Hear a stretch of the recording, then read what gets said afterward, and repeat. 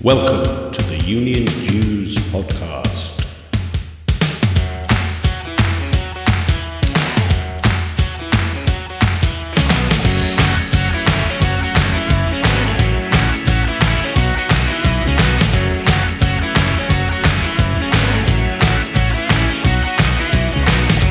The UK's only all things union podcast, designed for your downloadable digital delight and appreciation. In this episode, the CSP has a radical approach to data, a first for the union movement, plus the campaign to secure proper recognition for the 1888 Match Girl strikers, and Mel Sims' thought for the week, and Josiah Mortimer's radical roundup.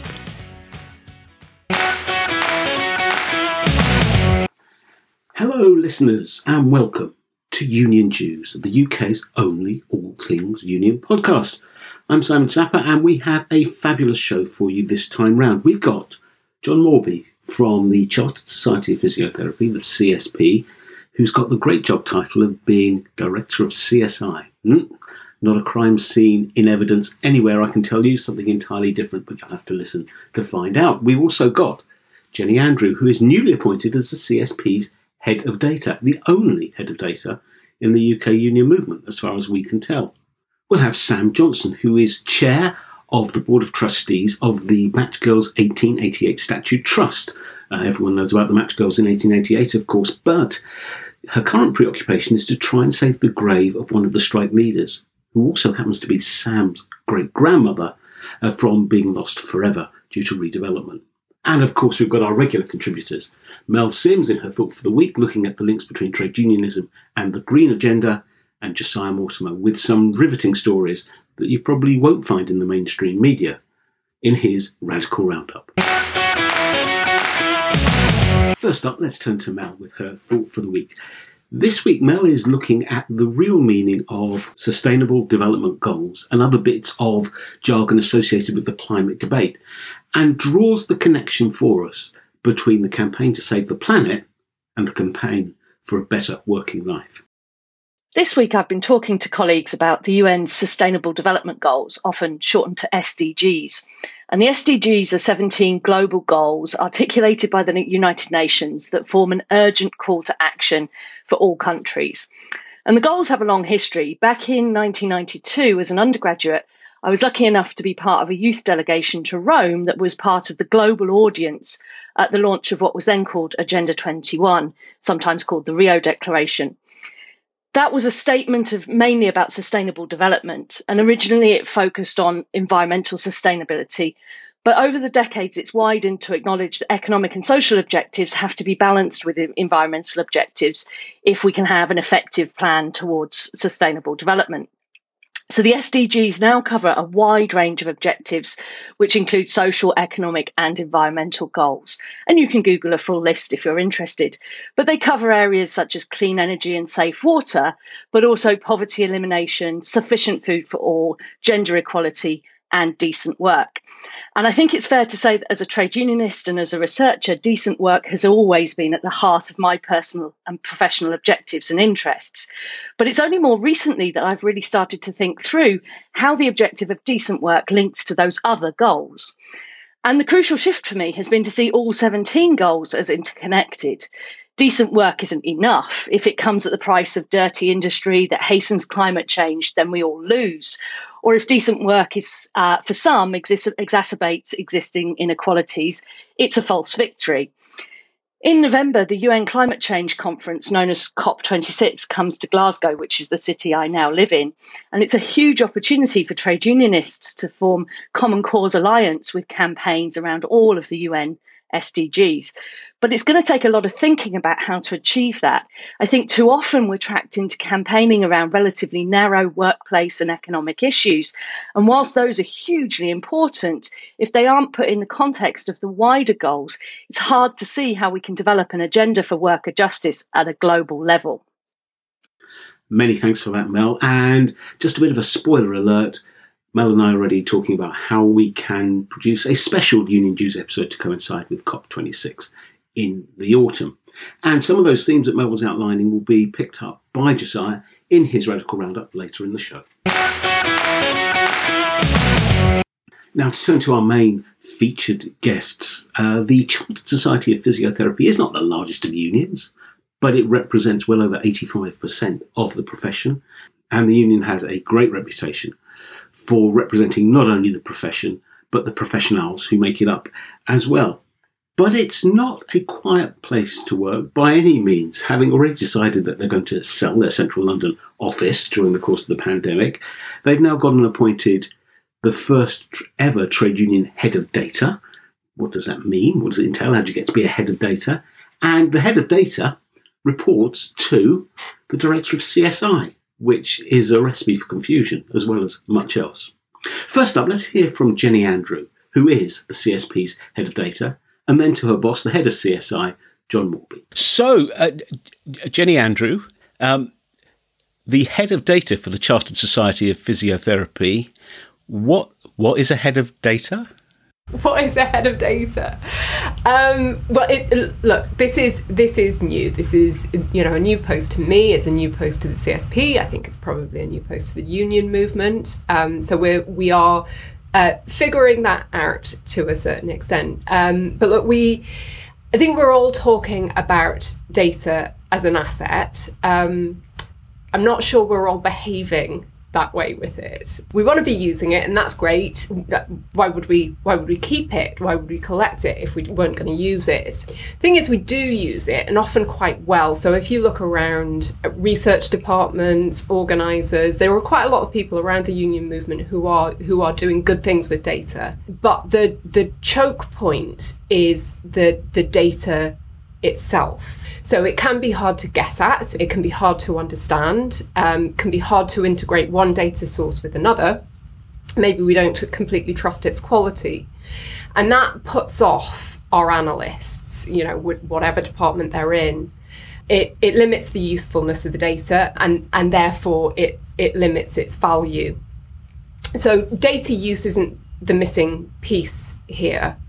Data management is, and that's really what my expertise is. So if we're thinking about data as an asset, we would know this intuitively. So for example, if you had cash flow problems, you'd probably get yourself a financial advisor and not a personal shopper.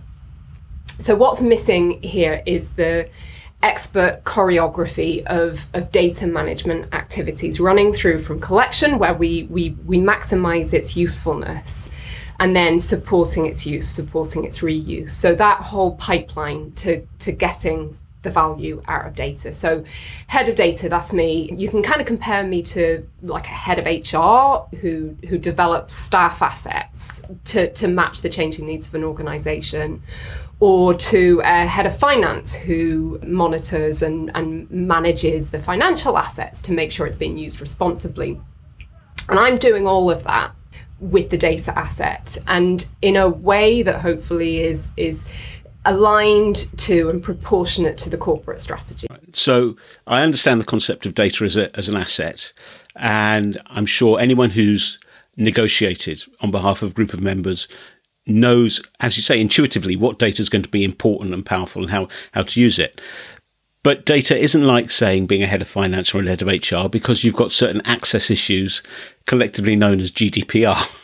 So how do you marry the requirements of GDPR with the effective use and management and collection of data that you've just discussed? Yeah, this is so interesting, and it all comes down to data governance. I mean, to be honest, I'm going to pull you up there because, like, to a large extent, finance operations have the same kinds of issues. They've got regulatory compliance, that they've got to live up to as well.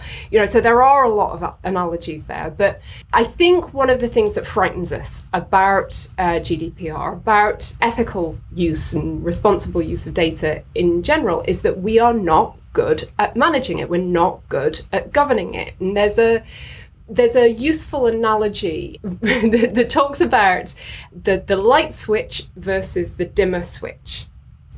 And with a light switch, it's everything or nothing. Everybody gets all the light or no light at all. Whereas with the dimmer switch, you control how much light is let out, and you do that with data. When we're talking about that data in that way, we apply carefully considered governance and carefully considered access policies, and we let people have just enough of the data, access to just enough of the data that they can do their jobs with it without a free-for-all, without throwing everything at them. So, like, for example, if I am organizing in my workplace, I might need to know a list of names of my members. I don't need to know their home addresses. I don't need to know their postcodes. I don't need to know their national insurance numbers. And if we are doing data governance and get data management right, then we can leak out just the right amount of data so that those people can do their jobs without fear of ethical or legal breaches. I see. I think you're right when you say that head of data is a new thing, not just for the CSP, but for the trade union movement as a whole. And I suspect both of us would like to think that there will be lots and lots of people who think, I never thought that working for a union could be like that. That's something I want to do. How did you get here? What was your trade union journey that led you to this position? Oh, flip me. This was convoluted, a string of happy accidents. So I started working as a data professional. I worked as a data manager for 10 years in the public services, in public sector research. And I trade unionist to my core. I was the local rep for my workplace and did more and more and more of the union rep bit as it goes, and thought eventually, do you know what, I want to be working for the union movement full time, and landed myself into a full-time trade union job. But of course, I was working in organising first, and then I was working in research. And these are some of the real kind of data intensive functions of trade unions. And of course, a trade union is not a data native organisation. These are like legacy organisations and haven't evolved to function in a streamlined, data centric way. And so for the last few years, I guess I have been watching data operations and, chatting to people around the trade union movement and thinking, if only somebody would let me get my hands on their data operation to clear up. And guess what? The CSP, bless their cotton socks, they've done it. Superb. Jenny, best of luck. Thanks for talking to us. Well, to put some of the things that Jenny was talking about in context, such as how and why the CSP decided to go down this route, it was appropriate to speak to John, who is the head of CSI. John Moorby, head of CSI at the Chance Society of Physiotherapy. Now, this is not a crime scene gig, is it? What does CSI stand for? So CSI stands for Corporate Services and Infrastructure. So it's kind of everything that supports the organisation to function as well as it can. From kind of the finance side, where obviously you're trying to put your money and resources to the right things to have the biggest impact, but also just the way people work. So the softer stuff like the facilities, the desks that they work from, the computers and all that. Because that's not just the mortar and the bricks, that's actually a load of the bricks as well. And it's interesting to me that Jenny, who we've just heard from, works in your directorate. So therefore the CSP sees data in that context rather than, say, a services to members or any other sort of function. Why does the CSP feel data is so important? Well, that question about where it sits, I think, is quite an interesting one, because I think being agnostic, being led by ultimately a professional who can tell you kind of how you should be best using your data to serve your purposes, your organisational purposes, is really important with data, because data can be one of those things that you pull out kind of on a needs basis to really validate your assumptions or what you're trying to do. And in terms of the importance of data at the CSP, I think we talked for years as a profession about being evidence-based and being the professional body of the trade union. we want to kind of inform our insights by kind of reliance on evidence, being able to use that kind of insight to advocate and to inform our policy decisions and so on. But there's really kind of, I guess, disparate use of data in the organisation. So we had collected a lot, there's a lot kind of available to us, but no systematic reporting of data. And I think data has kind of huge potential, which has been talked about for well over a decade now. It's 15 years ago, I was at KPMG and we were working in a business intelligence function where data was kind of king. You know, everyone was talking about kind of the potential for big data and big systems. But that link between kind of systems and data and the potential to kind of fall foul of, I guess, consultants who might tell you what you could do within the big systems environment to get the most of your data was something that I think at the CSP we'd fallen foul of in the past. So it kind of effectively overpromised and under-delivered. And I think part of that was maybe because we hadn't really got the right people in the team to help. So to address that imbalance of overpromising and under-delivering, presumably that led to the conclusion that amongst the investment one needs to make in data is to have someone who is the head of data, hence the post that Jenny's been appointed to. Exactly, yeah. And I think it's the art of the possible in data can excite kind of even someone who I guess doesn't necessarily kind of have the technical expertise. And we recognise that the technical expertise were pretty crucial actually to really help us not kind of fall down the same kind of rabbit holes that other organisations get pulled down when they're trying to solve all sorts of organisational problems, trying to kind of create insight to drive better decision making. And there's so many rich examples. As a profession, we represent 85% of physiotherapists. That's more than any single employer. So we have this kind of great opportunity to be the voice piece of the profession, to support members in their professional careers, to kind of help them identify opportunities and explore those opportunities. And indeed, to kind of help them or help us understand where the problems might be, where problematic employers might be, or particular workplace issues are arising. But all of that is not really done when the data quality is not there, or where you're kind of reliant on others to kind of help you mine your own data. So yeah, that's really where the role of head of data and Jenny's role kind of came about. And we're just very lucky that Jenny's got that kind of that value set that really understands kind of the potential, because I think it can be quite unsettling data for people. Yeah, absolutely. Even though the CSP's members, of course, will be using data in quite nuanced and sophisticated ways when they make their diagnosis, when they devise treatment plans, when they look at what works and what doesn't from a professional point of view. So one would hope that there's a basic level of literacy and familiarity that means once the strategy is put in place for using data in a more trade union sense, people will be familiar and confident to use it. What do you think successful use of data in that sense would look like, or could look like?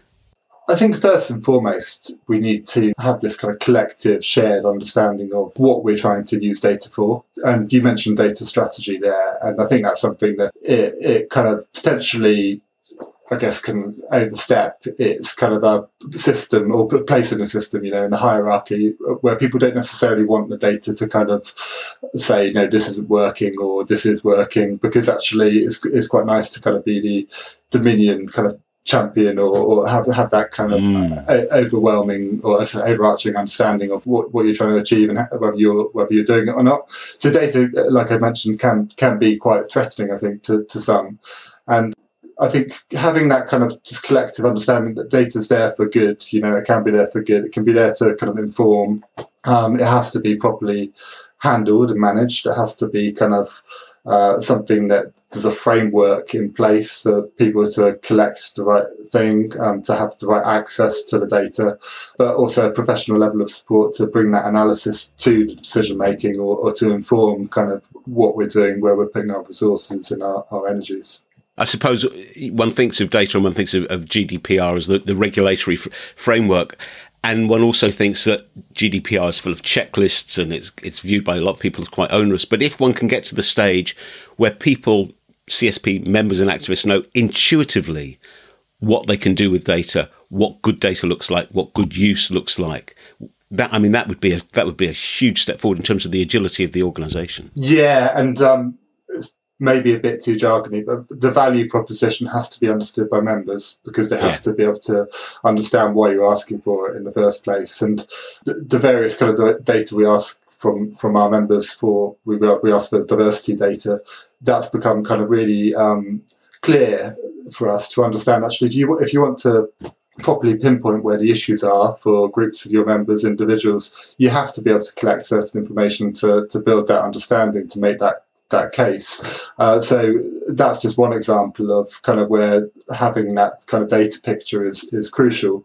But there's all sorts of examples in employment, in the professional side, from developing that like pipeline of physiotherapists from university through kind of their employment across the different specialisms that exist, helping them to understand exactly what direction they can take their career. If we have that, then we can really support members in a different way. Yes. Yeah. In different settings. No, that sounds great, and I'm interested, and maybe this is just me because I'm very geeky, but I'm interested how the reporting lines for this, presumably as part of the CSP's democratic accountability and reporting mechanisms, there will be regular, if not annual, reports about how the data strategy or how data work is going. I mean, is that the best way that I and others can keep in touch with how this really interesting project is developing? Yeah, I think obviously you can invite Jenny or myself back to your show, but I think there are various ways that data, I guess, should become apparent to members as we start to get kind of a better handle on it. So most members will be aware of kind of our data collection exercises around kind of potential balloting later on this year, around our kind of constant call to update your profile and so on. But at some point, I'd like to see us kind of producing reports that kind of help members understand exactly kind of what we're doing, kind of how we're doing it. And a lot of members won't necessarily kind of see that, but the ones that are interested and are looking for it, I'd like to think the level of analysis through infographics, through things that kind of help data novices kind of get a proper understanding of kind of what they're looking at. I think that's what I'd like to see. Excellent. Well, John, thanks for spending time with us, and the best of luck with the data strategy. It's a real pleasure. Thanks, man. Well, listeners, I hope you found that package interesting and useful, setting some hairs running perhaps in your own minds about what your own union could and should be doing differently, how data is used, how there's a strategy for making data more powerful in the hands of union reps, how it all pieces together in terms of a bargaining and negotiating strategy. If you've got similar experiences of using data in a trade union sense, in that way, do let us know. uniondues@makesyoutthink.com is the email address. @DuesUnion is where we're at on Twitter. Please do get in touch with us. Love to hear your views, love to hear your experiences, love to hear your views about how we can develop some of these ideas in forthcoming episodes. Of course, by this stage, I knew that John was responsible for more than just data, but for, say, property and office strategy as well. So I couldn't resist asking him about the rationale for the CSP's decision to get rid of its central London headquarters. The council have been talking about it for a couple of years, and I guess this was recognising kind of the way we've evolved as an organisation over the years anyway, so to become a bit more local to our members, kind of recognising that in healthcare there's a real local context to the way we work and to the way our members work, the challenges that they face in their workplaces. So for a while we've kind of been employing more people across the UK and increasingly kind of using our office less. So some interesting points there, I think. I hope you agree about union staff being closer geographically to the members that they represent, especially as remote working has been shown to be highly possible during the pandemic. It must really set union finance officers thinking about the assets they have and whether or not they could be perhaps redeployed elsewhere. Not for me to say, of course. It would be hard to find a trade unionist in the UK who's not heard of the Match Girls dispute against their then employer, Bryant and May, match manufacturer in the late 1880s, how this was an early form of direct action by factory workers in an aggressive, unpleasant, physically deforming environment, which is what working with phosphorus in a match factory was. Sam Johnson is the chair of the trustees of the Match Girls 1888 Statute Trust. And if you're wondering why it's got that particular name, it's because there is no memorial, no monument, no statue to those 200 or so match girls who, well over 100 years ago, took on bad, unsafe, exploitative employment practices and won. So, here's Sam to tell us about the work of the Trust and how you can get involved in supporting it. What particularly sparked this interaction was the profile of Sarah Chapman, which has been raised by some media coverage. I mean, who was Sarah Chapman in the context of the Match Girls, and why was she important? So Sarah was involved in the Match Girls strike because she actually worked at the factory at the time, and from the research we've done, she does appear to have been there quite a long time. She probably started as a 12-13-year-old, and by the time of the strike she was actually one of the older ones, and she was aged 25. But we do know that there are several references to things that happened at the time, that she was kind of right in the thick of what happens. We know that she joined the strike committee when it was formed. I think it's safe to say that she was one of the leaders of the strike, because not least when they actually won the strike, they formed a union, and Sarah was the first delegate to represent them at the TUC. So I think that's a fairly good sign that the others regarded her quite well, and she was seen as somebody that they could trust to represent their views. Indeed. And what does the campaign want to do to commemorate Sarah's grave? So basically, we have, with the help of Unite and the GMB, we've actually procured a headstone for her. So we've got this beautiful headstone with a carving of her face, and it's really wonderful. And we had hoped to put it on her grave, where she's buried in Manor Park Cemetery in Forest Gate. Unfortunately, there is this process that they use at Manor Park to create new burial spaces, mounding. It's a really, really brutal process. I mean, they clear all headstones, not that Sarah had a headstone, but they clear all headstones that are there, and then they run over the whole area with a JCB just to completely flatten it and destroy any trace of any graves. Then they pile on new earth, and then they have to wait for a period of sort of anywhere between 3 and 5 years for that earth to compact and settle before it's stable enough to put new interments. You know, it's just so sad that what happens is that those graves that are there currently are completely lost, because Manor Park don't actually keep a record of where the previous graves were. So you can't even go. I mean, my great-granddad, for instance, Sarah's husband, he is also buried there in a different part of the cemetery. And when we very first went to visit Sarah in early 2017, we also wanted to visit his grave, but we discovered he was in an area that had already been mounded. And I asked one of the directors that we met there on site, you know, could you just point me in the direction of where his grave would have been so we could go and pay our respects? And he said, well, we don't keep a map. It's kind of somewhere in this area. And there's this vast area. And I had no idea where my granddad is. So I can't even go and, you know, stand near where he is. So that's really sad. I mean, but it's not out of keeping, is it, in the sense that there is a wider campaign that the Trust is involved in to find a memorial to the Match Girls as a whole? Absolutely, yes. I mean, we obviously we want to do something for Sarah. I mean, apart from anything, she's my great-grandmother, so I really want to honour her from a family perspective, but also because she was a significant figure in the strike. I think she deserves that recognition.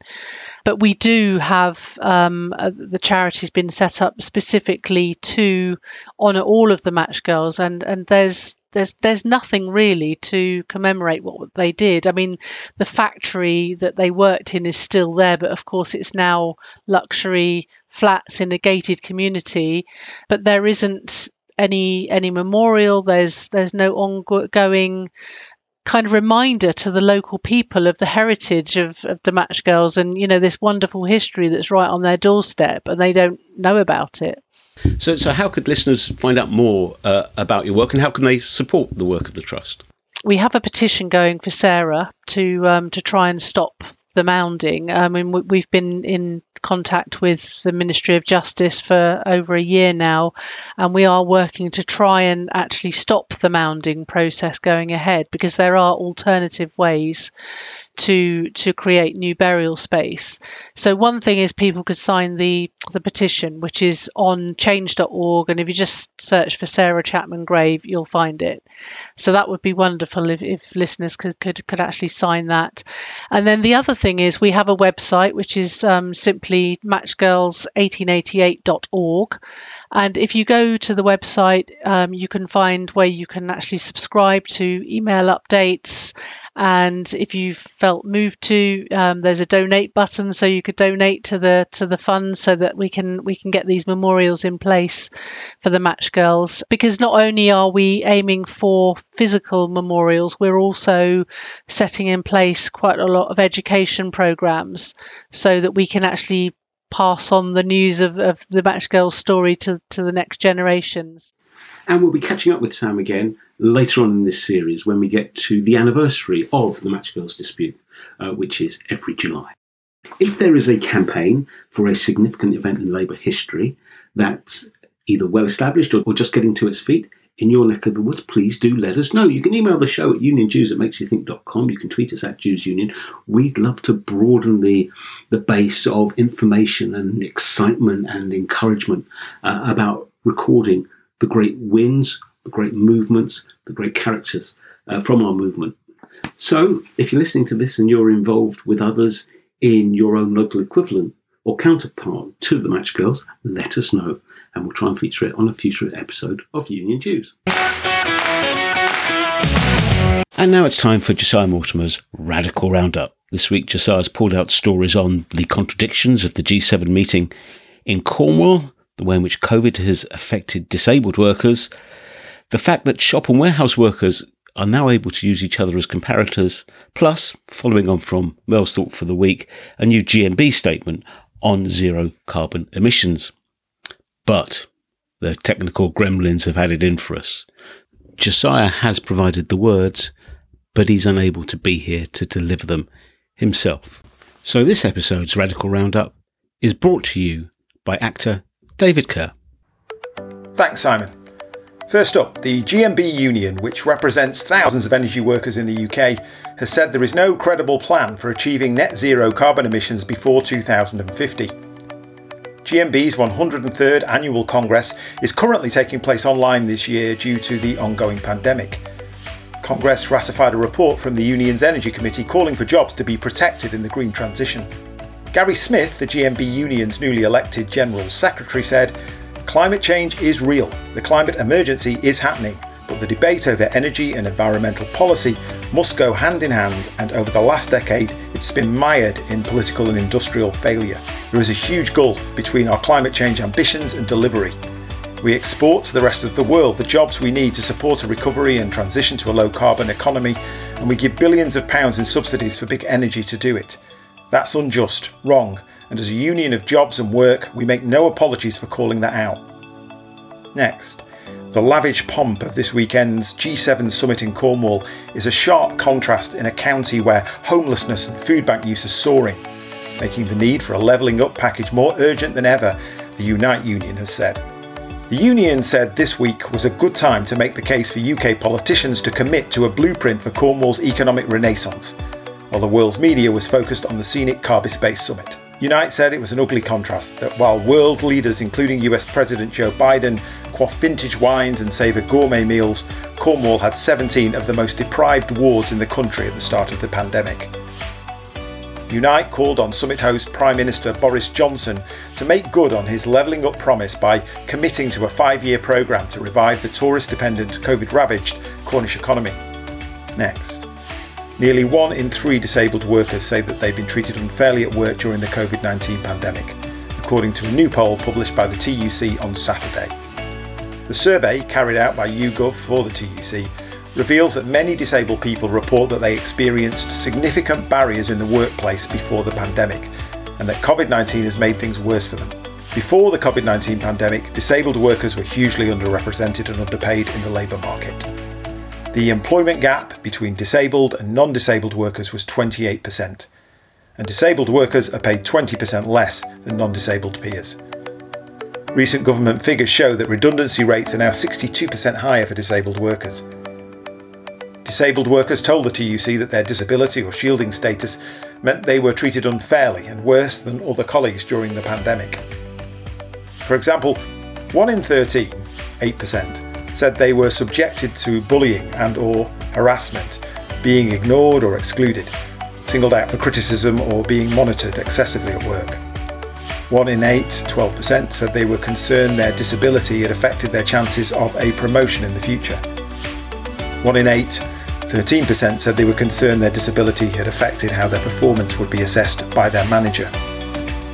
TUC General Secretary Francis O'Grady said, "Before the pandemic, disabled workers were already up against huge barriers getting into and staying in work. COVID-19 has made it even worse. Employers are failing disabled workers. Many disabled and shielding workers felt unsafe at work during the pandemic, and too many disabled workers told us their boss is breaking the law by not giving them the adjustments they need." And finally, supermarkets in the UK have suffered another blow in the battle for equal pay after the Court of Justice of the European Union, CJEU, ruled employees working in stores can compare their roles to colleagues working in distribution centres for the purpose of equal pay. Before the UK left the EU, the CJEU was asked whether part of European law could be relied upon by people in the UK making equal value claims against their employer. Under EU law, a woman can compare their role to that of a man's working in a different establishment if a single source has the power to correct the difference in pay. Lee Day represents more than 50,000 supermarket shop floor workers, most of whom are women, who claim they are paid unfairly in comparison to distribution centre colleagues, most of whom are men. Earlier in the year, the Supreme Court ruled that Asda shop floor workers can compare their roles to those of their colleagues in distribution centres for the purposes of equal pay. Despite this decision, other supermarkets are still arguing that the roles are not comparable.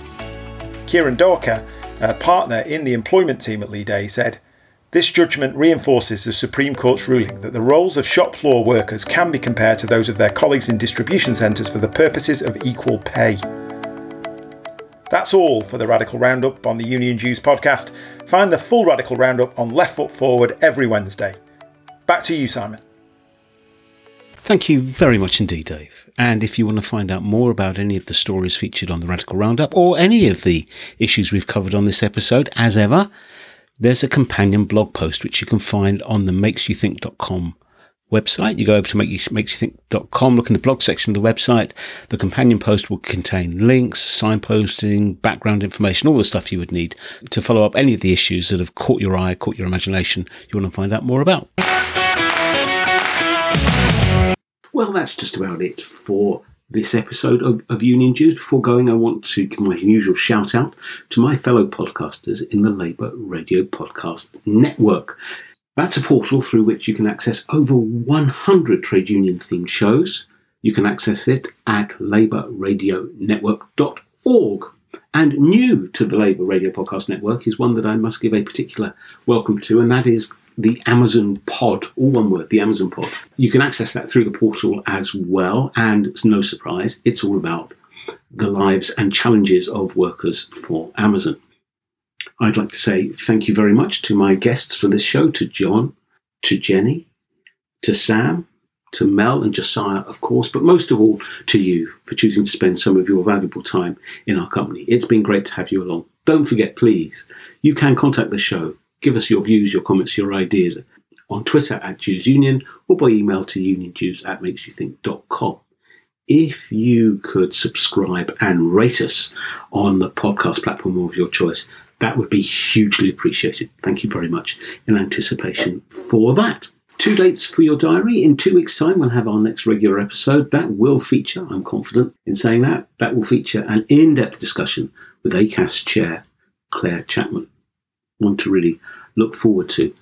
But in 1 week's time, we'll have a special episode because I took advantage of an opportunity to sit down and have a good old chinwag with Martin Smith, head of organising at the GMB, on the groundbreaking, headline-grabbing deal that the union has struck with Uber. Don't miss either of those. So, until the next time we're together again, do look after yourselves, look after each other, stay safe, and I'll see you next time on Union Dues. Bye for now.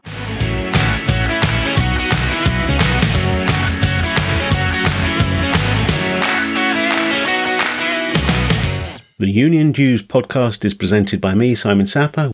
It is a Makes You Think production.